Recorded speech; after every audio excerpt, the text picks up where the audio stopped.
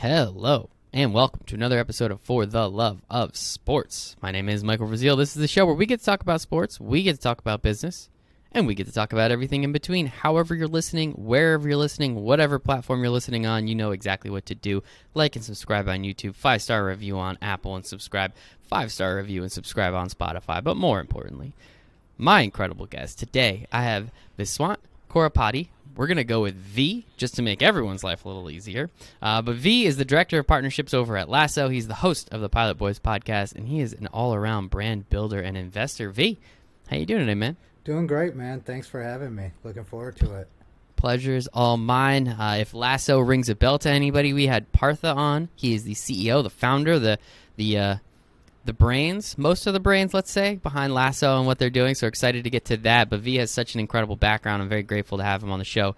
Get to talk to him everything about what he's done in his career, including Lasso and the podcast, of course. But V, the first question I have for everybody on the For the Love of Sports podcast is, why do you love sports so much? This is a deep question for me, right? Because I grew up as a first generation American in a small town here in Ohio. That's where I'm from. And quite frankly, my upbringing, sports was kind of my outlet or an escape. I fell in love very early. Sports culture in Ohio is very, very big, as you probably know. As an Ohio State fan and a Cleveland Browns fan, and basically that's how I socialized. That's how I started to build friendships, is by playing sports, playing football with the kids in the neighborhood, playing baseball with the kids in the neighborhood, playing basketball with the kids in the neighborhood. And it was a way in which I really found a way to start fitting in. And then also it was kind of one of the few things that I was really allowed to do. I grew up in a pretty strict household, but I was allowed to watch football games on the weekends. And so therefore, that's really what I tapped into. And, you know, growing up, I think I grew up in a great era of sports. Very early on, became a huge fan of Bo Jackson, a huge fan of Michael Jordan. And also the Browns teams back then were just very lovable and fun to watch, a little less so in the current times. But so nonetheless, it was just something that I got into, and it just was something that was my outlet. It gave me joy, right? I would read I would wait for the sports section in the newspaper. I'd pull it out and I'd read it, make sure I knew everything that was going on. I would read the box scores. I know this is a story that many people tell, but for me, it was just something that I tapped into early and just fell in love with. Yeah, and a lot of people do have a similar story like that, right? Yeah. Like I grew up at a good time to watch. Yeah, you grew up in Ohio. Ohio State's been good for, I don't know, my whole life, so that's got to be most of yours, right? Yeah. But you grew up getting the opportunity to watch Michael Jordan, which is just incredible. But more importantly, as you said, sports gave you an outlet and an opportunity to fit in.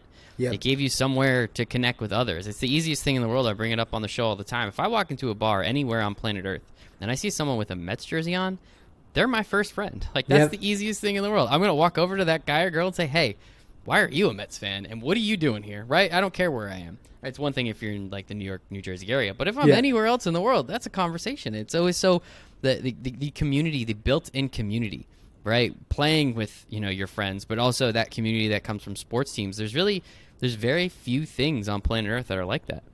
No, there really isn't, and you said the perfect word, community. The sense of belonging and knowing that, hey, there's something that ties us. There's a connection that we have that we can speak to is very valuable. And even in a larger and macro level, regardless, if you are a fan of a specific sport, even if you're a Cowboys fan and you see an Eagles fan, you might talk a little shit to them, like those type of things, and that type of bond, whether it's like with the community that you're a part of, your rivals. There's just something special there that I don't think you get in any other way. One thing I can say about Ohio State, I actually grew up and went to school there, is that literally everywhere that I've gone in the world, literally every country that I've been, every place that I've been, I have seen somebody with an Ohio State hat, an Ohio State t-shirt, something somewhere to let me know that, hey, this community is global. It's not just local. And like you said, it's an immediate conversation starter, so Maybe even whistling that old tune, right?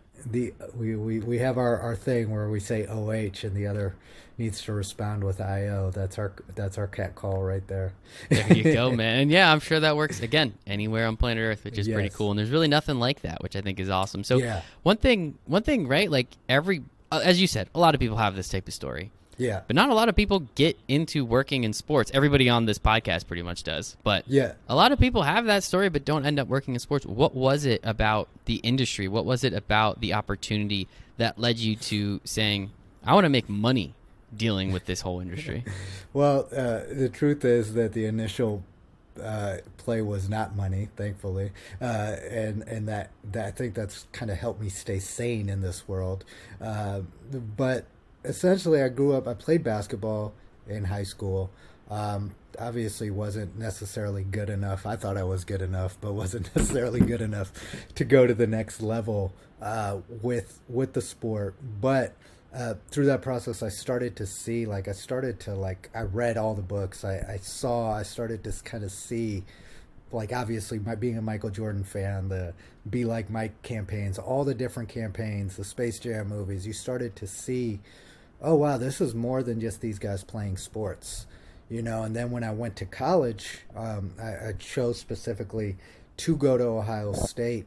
I really got a bird's eye view of just what the business was at that time. It was supposed to still be amateur sport, right? College sports are supposed to be amateur. But Who was there? Who was at Ohio State? Some names that we might know, so we can put a kind of a timeline on this. It was, the coach was John Cooper. Some of the bigger names that were there were Michael Jenkins, Santonio Holmes. Maurice Claret was there at the end when I was there, the infamous Maurice Claret. But it was actually an interesting time because we were not winning at the rate that we are winning now, even against Michigan. That started in my final year when Jim Tressel came in. But essentially, we were a team that was loaded with NFL talent that never got to like the national championship because we actually always lost to Michigan or Michigan State, and we'd play in like the second tier bowls, right? But what I saw was that at a machine like that, it was still one of the largest football factories in the country. You really saw the power of the business. I started to look at these things and see there are 100,000 people paying to go to this game every Saturday, and my best friend played football on the team. So I also started to build real relationships. They used to, when I used to go out with the guys, they'd say I was the kicker to help get me in because with my frame, I didn't look like much of a football player. But I was able to kind of see their world, right? And see the world and how they were treated, how the community treated them, how the boosters treated them. And started to see that, hey, there's a whole business. They'd come back from the bowl game with PlayStations and all kinds of gear, and you saw that, yeah, these guys were playing football and were student athletes just like me. They went to class like me, but they were living totally different lives, and the environment was completely different. And there's this whole economy around it. There are specific stores that just sold Ohio State merchandise only that were making tons of money, and you really saw the economy around it. And college is very unique because there's a huge economy around it, and for the most part, the people who are developing the economy, it's shifted recently with NIL, obviously, are not able to. You'd see their jerseys being sold in the bookstore, but they wouldn't make a cent off of that jersey that had their number and people were buying because it was their jersey. I just started to see, like, wow, there's a lot of power here. And then as I got older, with these relationships, I started throwing some guys draft parties when they were leaving university and potentially going to be a first-round pick. I remember the first one I did was for LaCharles Bentley, who was a first-round pick of the Cleveland Browns. And through that, Perfect place to throw that party, right? Yeah, That's incredible. perfect place, right? And so that showed me that also people were willing to pay me and to participate and have access to the guys that I kind of just looked at as my friends. They were willing to pay for that access. Obviously, I also benefited from the access that they had by getting into bars, skipping lines, all that stuff. There's this whole ecosystem around sports and celebrity that I started to see and say, hey, how can I facilitate or be a part of this? Because I never really cared too much about the celebrity aspect of it, but I saw that there are opportunities for these guys to capitalize off of those opportunities, and that's kind of what led me into kind of my foray into kind of sports events. Yeah, that's the access, right? As you Yes. said, you don't really care about the fame, but there's a lot of people around athletes who are not famous, but they have the utmost access because they have the ear of the athlete, right? And Yeah. that's where the access comes from, right? World Wide Wes. Nobody knows what that dude does, I don't think, right? Nobody But knows. we know that he is very important in just the NBA. Like, you could kind of just leave it at that, right? Yeah. And it's just those types of people. Now, that's obviously an outlier, but it's those types of people, V, that I think, like, if you're comfortable, you don't have the ego to be able to stay behind the scenes, you can have probably the most to gain and the least to lose. And I think that's a really important way of looking at it, because so many people just want to be the agent. They want to send they want to send Adam Schefter or Woj or Shams the tweet that says, hey, this is how much the person signed for. This is the giant marketing deal. But as you said, you had this opportunity to meet and have the ear of these athletes. Where did the idea of draft parties come from, or where did the idea of events come from that you were like, hey, this is something that I either A, like doing, or B, I have a skill set to execute on that can make them money, me money, and potentially make some partners money as well?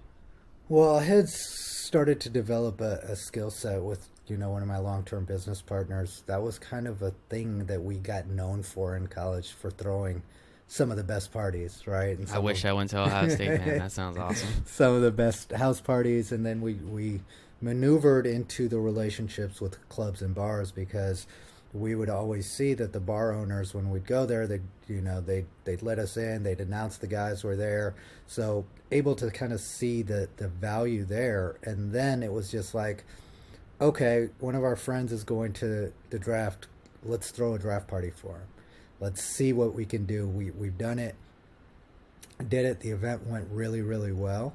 And so that's when we started to realize, okay, there's more here to be done. And quite frankly, I didn't understand what that would lead to and all the opportunities that would lead to at that time.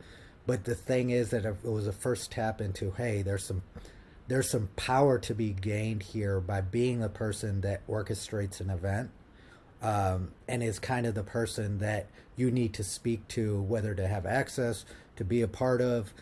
That access turned into power, I would say, and understanding how to have the power to also be the person that an athlete would be comfortable enough saying, hey, if I do this with them, I'm going to be guaranteed a good time. I'm going to be guaranteed that I'm safe, and everything that comes into like trusting someone with your name, image, and likeness.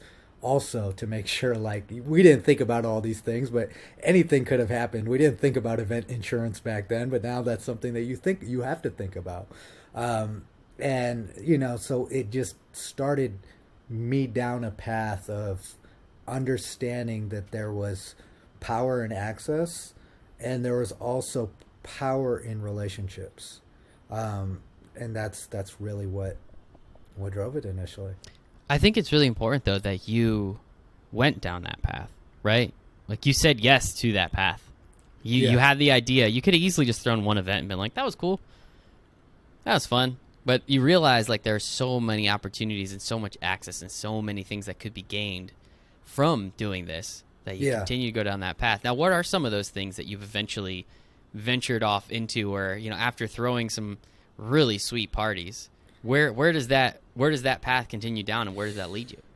Well, the path leads to it led to bigger events, right? Like in each market I spent time in New York. it was a great way to build a network, right? When you have one relationship, you know how to then utilize that relationship in each market that you go into. And then one of my good friends played for the New York Giants when I was living there.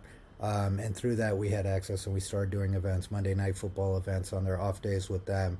And that's when that move happened, moved from Columbus to New York, where the network really started getting developed. Because at these events in New York, you never knew who was going to come into the building, celebrities, and they all had to speak to you, right? You were like the entry point that determined whether someone skipped a line, whether someone got in, whether they got their section.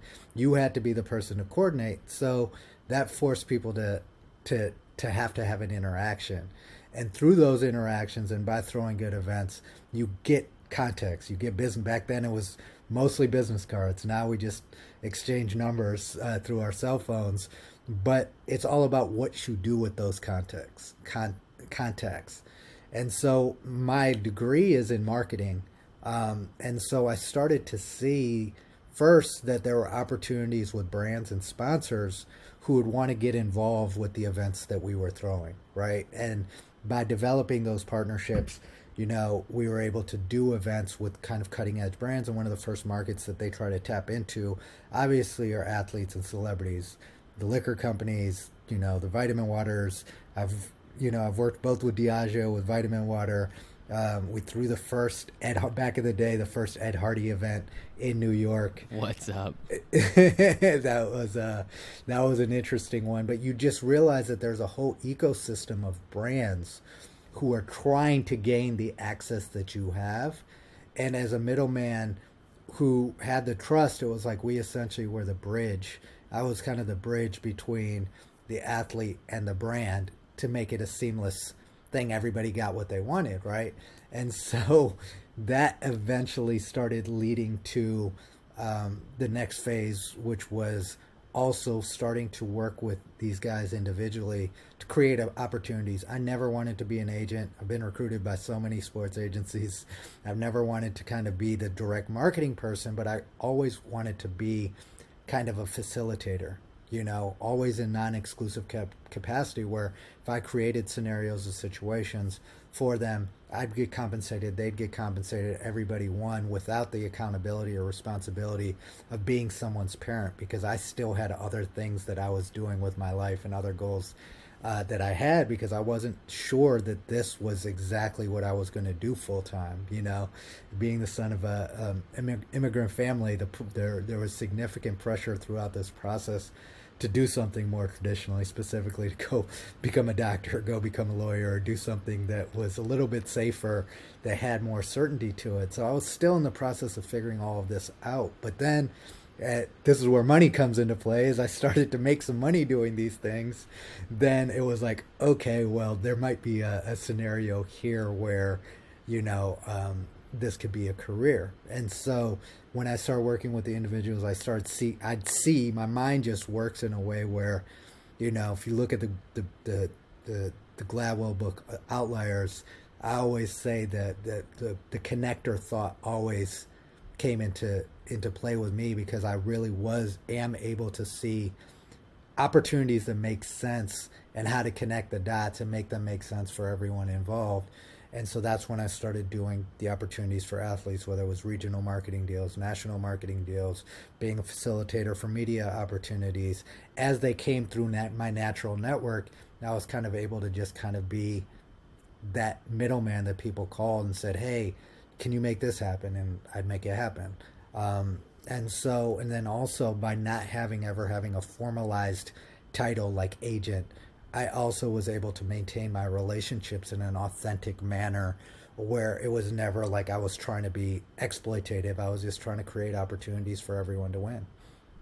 And it sounds like you did a pretty damn good job at that, V. I think it's such a cool concept, right? Like most people, again, going back to the ego, they want that agent title. Yeah. Those people want that title. And it sounds like you're much above that, where you're not worried about the title. You're worried about the opportunities, because you understand the opportunities will enhance everybody, as you said, they get paid, you get paid, the brand gets what they want. Now everybody's happy. There's no fiddling around with, oh, are you the agent? No, and it's just a lot of BS that's involved, especially around high level athletes, especially NFL, NBA, right? These high level athletes who've got a lot of face time. People want access to them, and you had that, and you took full advantage of it. And hopefully your parents are able to see, there was a little bit of money in this sports thing that you were doing, which I think is pretty cool. Yeah. So how? Yeah. Say again. I said, yeah, they definitely are starting to see. And Finally, you bring up a great point. Like, this whole world of sports and entertainment, it's an exploitative industry, right? And there's so much bullshit in it. There's so much shadiness in it. But by being authentic, you may not always get the biggest checks, but you will maintain your relationships, and most importantly, you'll maintain your sanity. And, the Ryan Holiday book, he wrote it, but I thought about this very, very early in my process, was that ego is the enemy, in any phase of life. And we all have to go through the process of breaking down our egos and understanding and having the humility that your life is really about the duty of the opportunities that are presented to you, and looking at it through that lens versus, one, questioning why you're there, and two, getting caught up in the fact that you are there. It's hard to do that, though. It is hard. It's super easy, or it's super hard. I apologize, to break down your ego, because it's ingrained to us. Go on social media. There, you inflated your ego. Go tell someone you did something cool. There, you inflated your ego. You got a promotion? Tell everybody about it. There, you inflated your ego. How do you deal with that? How were you able to break that down and kind of cast that aside almost? Well, luckily early on, I always say I wouldn't know how I'd be if I grew up as a child with the access to social media that the kids today have, because that's ingrained in you psychologically very early on. The idea that you need to generate attention, that you need to get likes, that you need to generate attention for the things that you're doing on yourself. That's the currency that the market trades on today. But for me, I really do credit the fact that I am a first generation American. My parents came over here from a completely different country. I've had to learn the culture. I was very shy. It took me a while to find my voice, even in this process, to the point where I'm at now, where I feel fully comfortable with myself and my journey. That humility of, hey, no matter what you do, because my parents' approach was go to school, get an education, you have to work, right? And like, when you apply that to whatever else you're doing and you get caught up in the work, I'm still not completely satisfied with where I'm at, because I feel like there's more work to do on the journey. Like, it's always about the next task, the next process, and you don't ever get caught up in the limelight of what you're doing. Like, nobody in my family is a celebrity. Nobody ever really cared about that stuff. So me being in this world, it's like I'm kind of a trailblazer.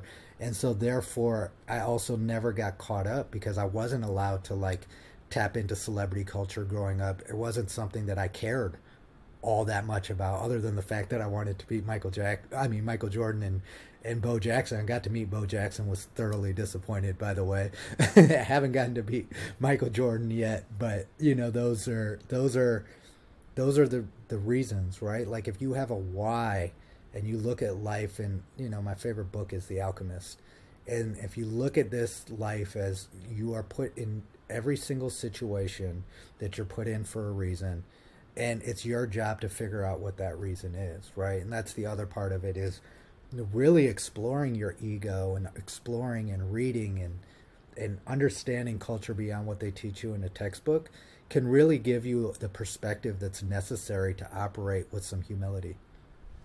And I think the culture aspect of sports, right, is it's its own beast. And it's hard to learn that. Like, it's really hard to learn that in a textbook, because you've explained more about the inner workings of college football than I think most people are aware of, right? Most people they get free education. They get, sweatpants and sweatshirts all the time. Why do they need to get paid for what they do? But you've clearly laid out, like, you could bring an athlete to a bar, and that bar is going to utilize that. Hey, look who's here. Look what they're drinking. Look what they're doing, right? And that's just at a I've been to Columbus. Incredible, incredible place. I am not an Ohio State fan. I actually hate Ohio State. But, like, Columbus is awesome. Yeah, most of us do, as we should. But no, Columbus is awesome. I have a buddy that lives out in Cleveland. He went to Ohio State, so we'd visit him. I absolutely loved it there. It's incredible. And, yeah, everywhere you go, it's, oh, hey, LeBron was at this bar last night. And that's what everyone's talking about. And how, like, you know, it's that aspect of athletes. And I think college sports is even on another level when it comes to that culture of these kids have been told, right, to go with the ego aspect as well as the culture aspect. These kids have been told they're the greatest thing that ever existed since they were like 12 years old. So we're not surprised by the way they are when they're 18, 19. You know, some of them are very well behaved, some are spoiled brats, right? And there's that culture that comes around it where if you continue to reinforce that, what do you think's going to happen to their ego? They're not going to be as self-aware as you and I, who you come from, you know, as you said, first-generation American. I'm second-generation American on my dad's side, so old-school Italian, so you can only imagine what that was like. And so understanding, you know, how to do many of the things, that was, while I'm extremely privileged and very grateful from where I came from, these kids have it on a whole nother level. And the culture that surrounds them just fosters that and continues to grow their ego and continues to do these things. So when they go fourth round in the NFL draft, this is the worst thing that's ever happened to them in their entire lives. They just got drafted to the NFL, but it was fourth round, right? It's just these like weird things that I can't comprehend on any level, but just the ego within this culture of sports, I think, is such an interesting topic. It's fascinating, the psychology of sports, because you hit the nail on the head right there. And you know, you benefit. I'm a big proponent. My parents were hard on me growing up, probably too hard on me, you know? Like, nothing I did was, like, good enough. It's like, you can do better, right? And what kind of happens to a lot of these athletes, like you said, from a young age, adults start acting like children, right? They become the adults, and adults are fanboying them, and, like, you know, then you have, like you said, the world of agents and people that recognize their talent suddenly, you know, doing and saying whatever they need to do to solidify their spot. And like you said, we can't blame the results of the system that we created, right? And when we try to hold these athletes accountable, it's like, no, they're products of the system and the environment that's been created. It's none of their faults. You know what I mean? And specifically, you know, you also see it. I've seen it so many times. Family members changing when you become the first person in your family that generates that type of money, because it's also like no other profession do they tell you this is how much money this guy makes. You know what I mean? And like, everybody around you changes. The athlete themselves very rarely are the one that changes. It's everybody around them. Yeah, they change in that phase that you said, when they're first recognized, when they go to college and they become, they have a level of entitlement and privilege that allows them to be disconnected from reality. That's how entitlement works at every level, right? So there is a degree of entitlement, but there's also this other side of it, which is, you know, they really are just products of what we've created and how our value system in society is messed up. And the truth is, as long as we acknowledge the truth, you know, I used to be like this gung-ho, like, you know, this is terrible, they're athletes. The truth is, it is what it is. The world we live in is what it is. We value, and people value what they value. There's a difference between, hey, this isn't the way that it should be, versus the way that it actually is. And the most important and valuable thing that you can do is, if you do have a value system, to figure out within these worlds how to operate with those values intact. And you'll find that you may not get to the top of your profession, but you'll find that you'll have longevity, and you'll find that you'll have solid relationships, and you'll find that less people are talking shit about you behind your back. And the same goes for the athlete. You know, the guys that are humble and the guys that, despite everything, you know, remain humble, are the guys that people are most enamored with, that they like the most. You know, it's not going to be the guy who lets his ego get unchecked and doesn't have a support system, an agent, financial advisor, anybody around them that holds them accountable and doesn't kiss their ass. That's the most important thing you can do, is try to be that person for people. It's pretty simple, but it's like too many people make the choice out of self-interest versus what's best. Yeah, it's also you want this person to like you, right? It's hard if you're hard on someone, right? What's one thing if your parents or someone that you look up to that's a little bit older, but if it's another student like yourself, V, like how did you have those conversations with these guys who are literally larger than life, especially in a place like Columbus, especially if they knew they were going in the first round? How it had to have been hard for you, especially in the beginning, to say like, oh no, man, like my morals and values say you shouldn't be doing this. Like, that's not an easy conversation for you to have. And that's also something an 18 or 19-year-old, they don't give a shit what you think, right? Like, how were you able to navigate that aspect of it to gain their trust and respect? Well, part of it was I was an 18, 19-year-old with them, right? So we were going through the same things. And Well, I think they were going through something a little different, don't you? oh, much different. Slightly different. But at the end of the day, they definitely had a different role in society. But they were still 18, 19-year-old college kids trying to figure out what they were going to do with their lives, right? And for me, the benefit was that I was connected to them, and I happened to get recognition for my intelligence, right? Like me and my best friend, he was a preferred walk-on who had a full academic scholarship to Ohio State.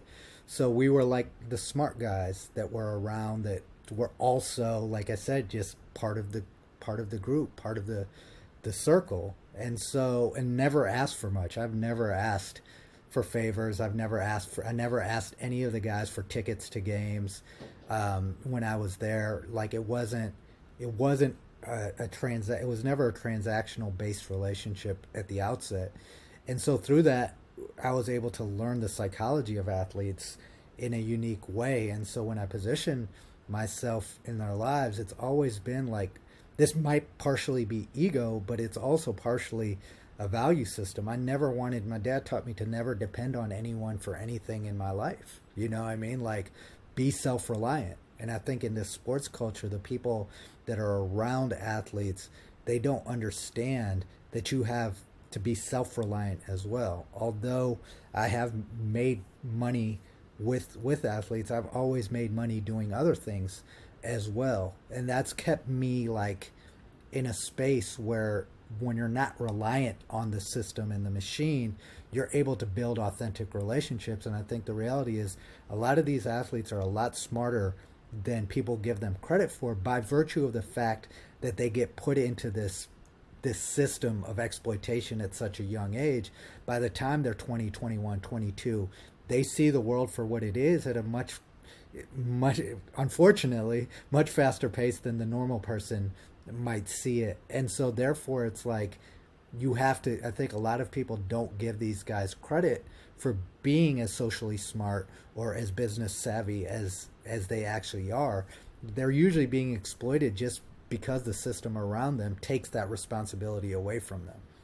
I think we are seeing that they we're starting to see in the public eye a little bit more of their savviness, right? We're starting to see a lot more athletes get in equity of companies rather than getting $100,000 check. It's like, well, I have built up this following. Everyone knows who I am. I'll give you give me $0. I'll use my my following, I guess we'll call it, my cachet, my celebrity to promote this brand, and you give me equity in it. So that way I'm tied directly into this company. And we're starting to see more deals like that. I mean, you could point to Naomi Osaka. You can point to Kevin Durant. I mean, there's so many athletes now. Obviously, LeBron's a billionaire, that's an outlier. But I think we're starting to see that more now, though.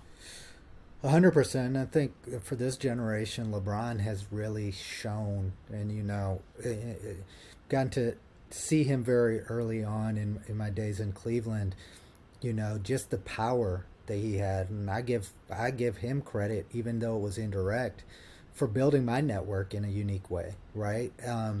Because when LeBron James was in Cleveland, Ohio, because this was different when I went back to Cleveland to get my MBA, the fact that he was in small market Ohio, and the entire world of media, branding, sports would come to Cleveland, Ohio, and typically I'd be throwing their post-game events, you would see the money machine behind him. And he had an agent at that time, but you started to see, the way that they maneuvered. I got to talk to Maverick Carter, and I saw early on he was talking to me because he found out that I was getting my MBA a case. So we sat down, we'd have these conversations, and then lo and behold, he started to understand in a very unique way. I don't want people eating off of me. I want people eating with me. I'm going to put the people around me in positions to elevate and take on these roles, and then I'm going to grow and control every aspect of my business.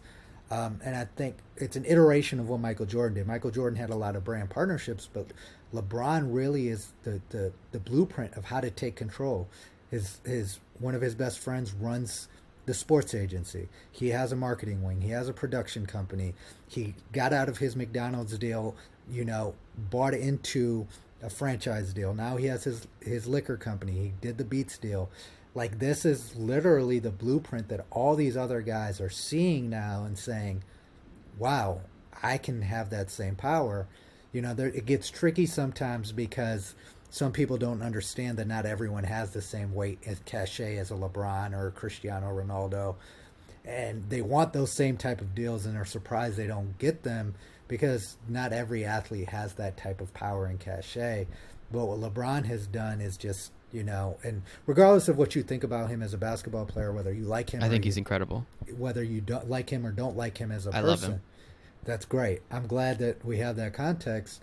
Evaluate somebody based on what they've accomplished, and when you do that and you take the personal out of it, you find yourself learning a lot more and respecting people a lot more.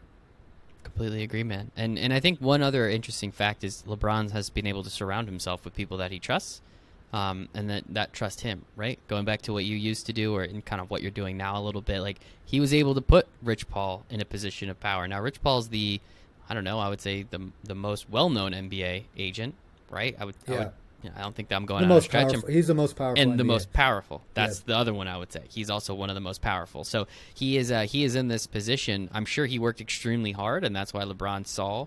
But there's many people who would put their friend in a position of power, and their friend would probably suck at that job. And it's a problem. And it gets that is the other side that unfortunately doesn't get talked about as much because it's not as fun to talk about. But there is that aspect of it too. Yeah, and the interesting part of the backstory is that he helped these guys develop first.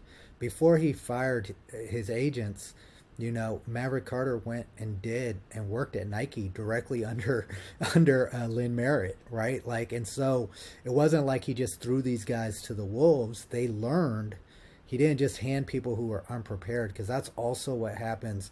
That's unfortunate with a lot of athletes, is they put people around them in positions that they are not prepared for and not ready to handle. And then when they fail, everyone's saying, oh, it was the entourage, oh, it was this. But it's like, no, it's like when you are the CEO of a company. LeBron understood that, and some of the other athletes who've done this well. I think Kevin Durant has done a phenomenal job. Doesn't get quite as much credit as LeBron.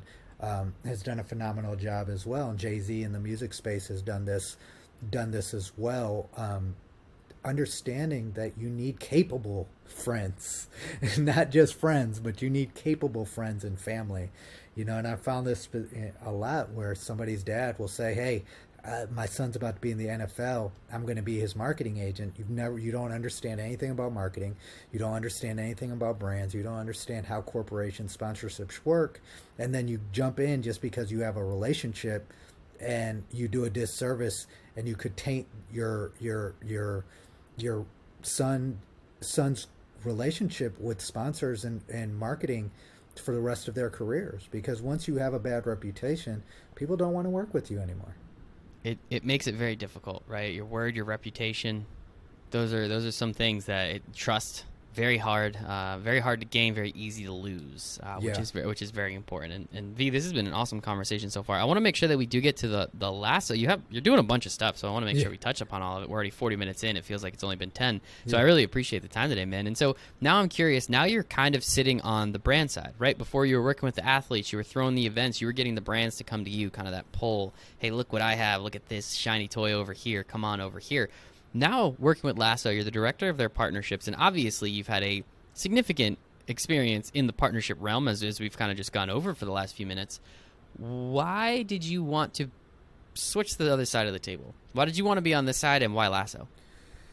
A few different things started happening. First of all, as I've gotten older, I feel like every experience that I've had in every moment in time, you have to know when it's time to move on to the next challenge, right? And a couple different things have happened. One, just the full on awareness that if I'm not going to be an agent, if I'm not gonna like go deep into this space in a way that I'm not comfortable going in and competing with people I'm not comfortable competing with, how then can I utilize this network and this talent and this skill set in a meaningful way? And kind of as I was going through that journey, I always say that, you know, the opportunity gets presented to you how and when it's supposed to be presented to you. It was like an iteration. The work that I did at Ohio State and with was really the final iteration or the final step in my process of understanding the full scope of the sports business and the entertainment business, to then say, you know what, though, I don't want to be dependent anymore on an athlete's brand, a school's brand, a team's brand. I can't control the behavior and the things that people, I've been through a lot, I've dealt with a lot, I've managed a lot, and it was like, you know what, it's time for me to do something where I don't have that role of like a management or dependency on what someone else does or doesn't do, right? And so when that happened, you know, we started this podcast, me and the original co-host, I got connected to Partha through a mutual friend, heard his story. He was kind of in the process much earlier, than I was, and there was just so much connectivity there naturally. We had a pre-call. His parents were professors at the business school at Ohio State when I was there. His story was very unique in a sense that he was kind of in this. There are not too many people that look like us. We're from the exact same part of India. Our parents speak the same language. There's like this such weird like connectivity that this happened at this point on my journey when this was kind of what I was naturally going through. And then the product itself, I went in after our podcast episode, we stayed connected, and there's just this natural relationship that grew, and I bought some of the socks online and I put them on, and honestly, as I'm starting to feel it too when I play sports and when I move around, I've been having foot pain, and I put the socks on and the foot pain went away, you know. And I had a cousin who bought the socks, and their foot was sprained, and the sock allowed them to walk again, you know, with the sprain. So I saw the product, the functional benefit of the product, and I said, okay. Then I saw the angle here, which is you have to get, to really make a product like this successful, you have to get high performance athletes, high visibility people advocating for the brand. And I also saw that there was an infrastructure in place with this business where he had built a support system of all the elements where I wouldn't be kind of a lone ranger. I could do my job and do what I was good at, and there are other people to kind of bridge the gaps that I wasn't able to fill. So that's really it. I decided to invest in the company, and then decided to take on this heat. Partha kind of convinced me, because I'm not really someone who wants to have a title or a role. I like to kind of operate, for lack of a better comparison, I do kind of like to operate in the shadows like a William Wesley does, but it was just the right opportunity, the right product. I felt like the mission was right, and I also felt like the skill set and the network that I had was perfectly suited to help take this product to where it needs to be, which I feel like it's a product that every adult, and everybody who has any physical strain should put on their feet. Yeah, I have 2 pairs of the socks, and they're absolutely incredible. I love them both, and I need to buy more because I only can wear them 2 times a week. So, or just do way more laundry, which is kind of unnecessary. So, yeah, no, I think the product is incredible. It is so interesting when wearing it. Again, anybody out there, if you haven't, please, lassogear.com, if I'm not mistaken. Check them out. They are just absolutely incredible. So, with your background, as you said, having the connection in the access again to these incredible athletes, what are some of the things that you start to implement? What are some of the things that you start doing immediately to start taking advantage? Right now, you're an investor in the company, so the better the company does, hey man, the better you do. Yeah. Are you just blasting all the people that you've ever met with the, hey, get a pair of these socks? Like how? Because you seem like a very strategic guy, so I'm curious, what is What are some of the things that you started to do? What were some of the foundations that you started to lay to make sure that this is getting to the right people at the right time in the right place?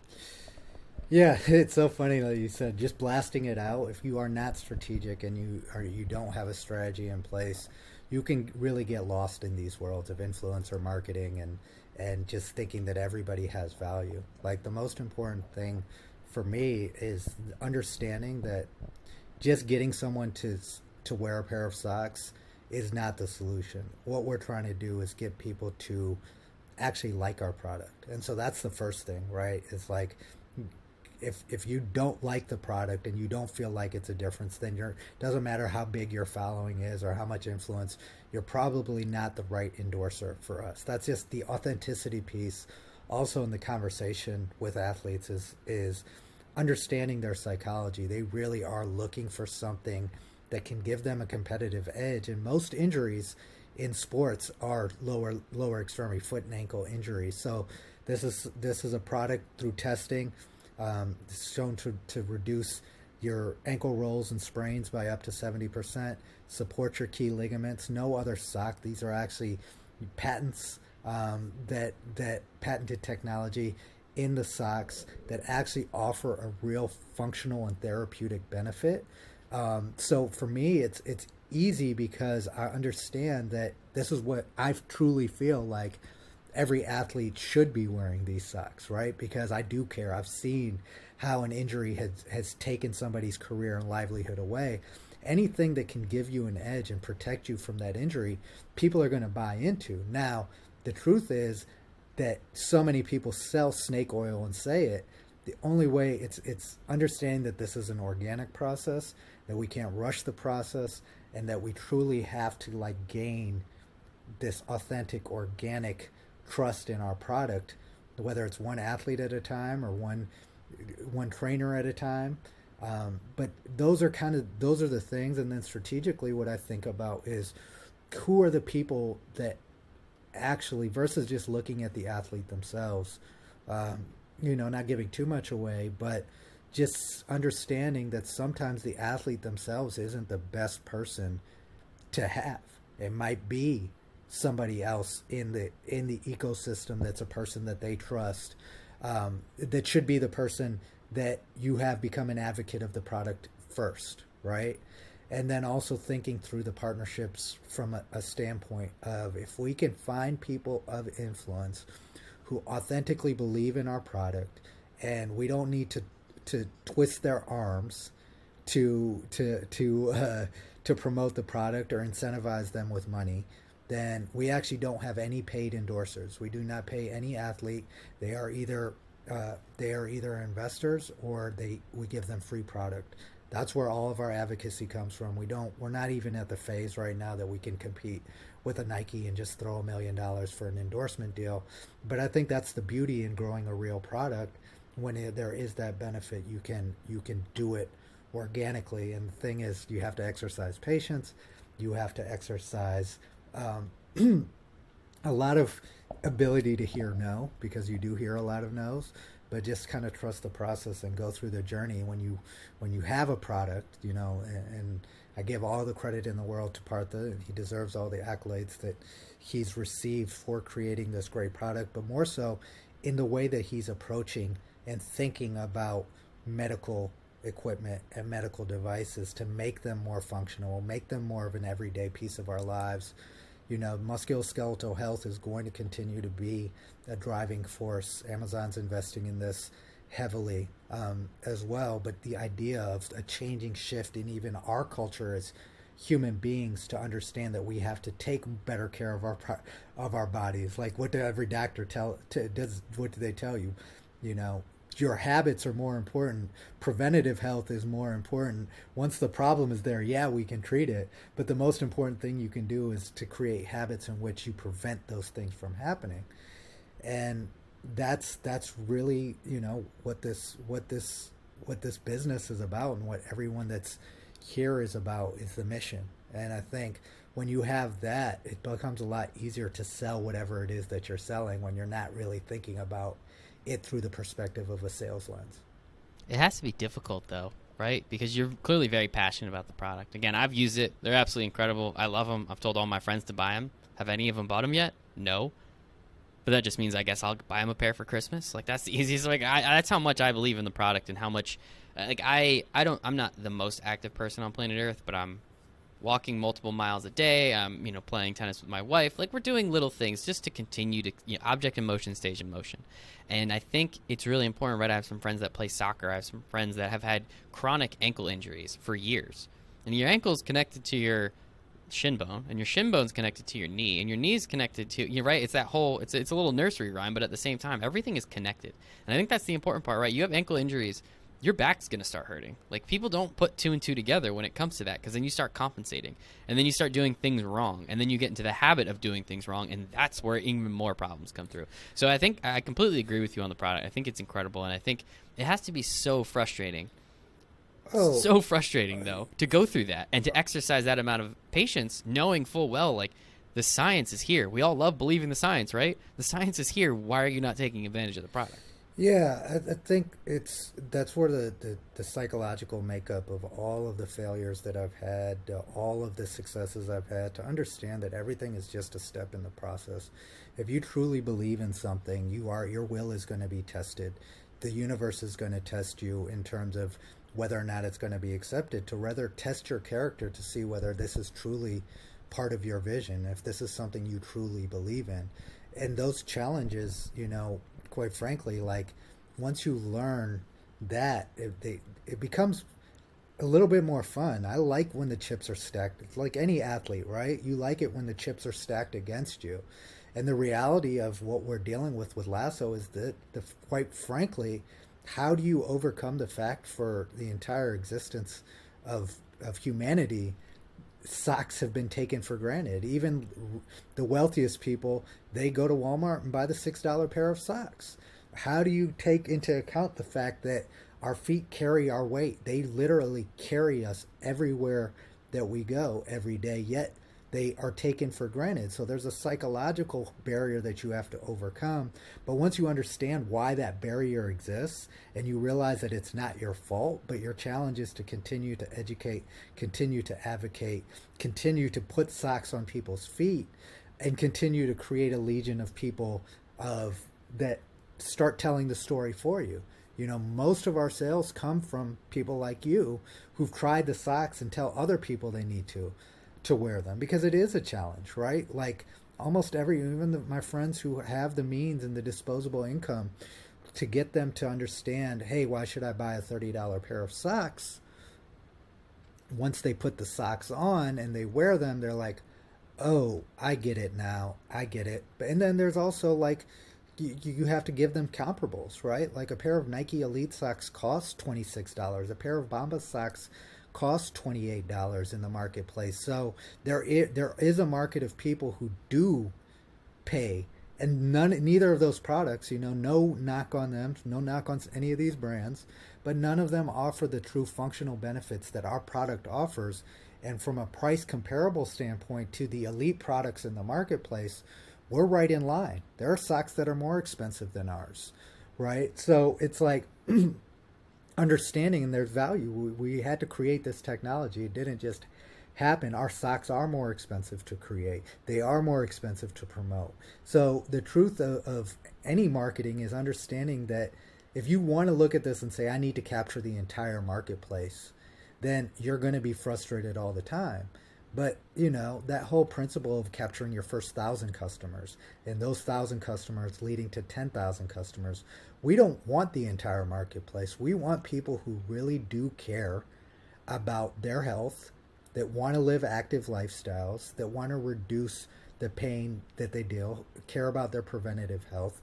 Those people will understand the value of investing in our product. It's going to take time.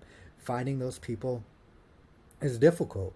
It's not too many people live a healthy lifestyle.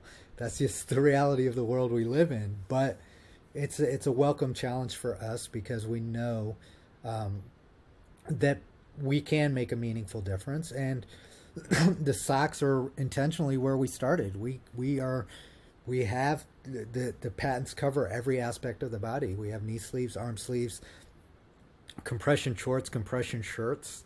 We really do think that musculoskeletal health is something that people will value, and the people that value it are the people that we want. We want passionate, real people. We're not trying, Patagonia is a great brand example.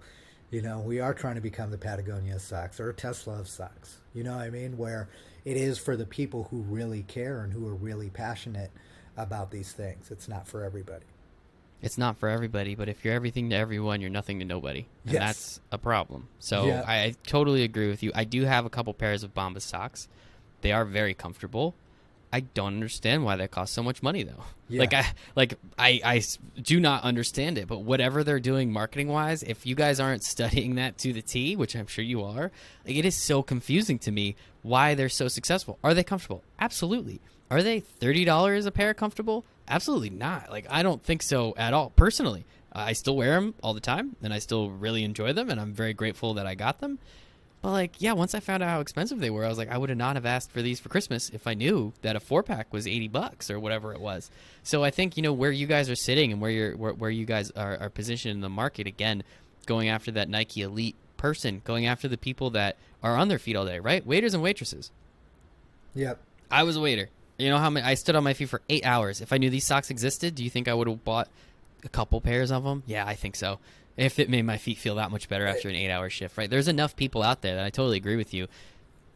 Yeah. Anything yeah. between you and the floor. Yeah, Between you and the floor, because the floor is really hard. If you've been through an injury and you see how much medical compression socks start at, they start at about $60. So these are priced at half the entry point of what most compression medical grade socks come in at. And that was our whole goal. How do we make this affordable enough that people can make this a daily use? And then you also, I don't know if you've ever been through an injury, have had to wear compression socks. They're not comfortable. They're not things that you can wear every day. They slide up and down. And so the product here is why not make it something that you can wear all day, every day, to prevent some of these issues? And also, how do we price it at a point where it makes sense, but isn't gouging and isn't greedy? I love that. I really appreciate that, V. That's pretty solid. Again, if you want to learn more about Lasso, go back a couple episodes. Partha was on the show not too long ago. The last thing, V, I know we're running up against time here. I just want to talk about, you have a podcast. You're now a guest on another podcast, so we have to obviously talk about your podcast. So you have the Pilot Boys podcast. You're running it with Partha. Tell me a little bit about the show. Yeah, it's kind of so the Pilot Boys, kind of the name. It's what I kind of attune our lifestyle to, which is someone who truly is the captain of their own destiny, the pilot per se of your own life, right? And taking control of it and being you.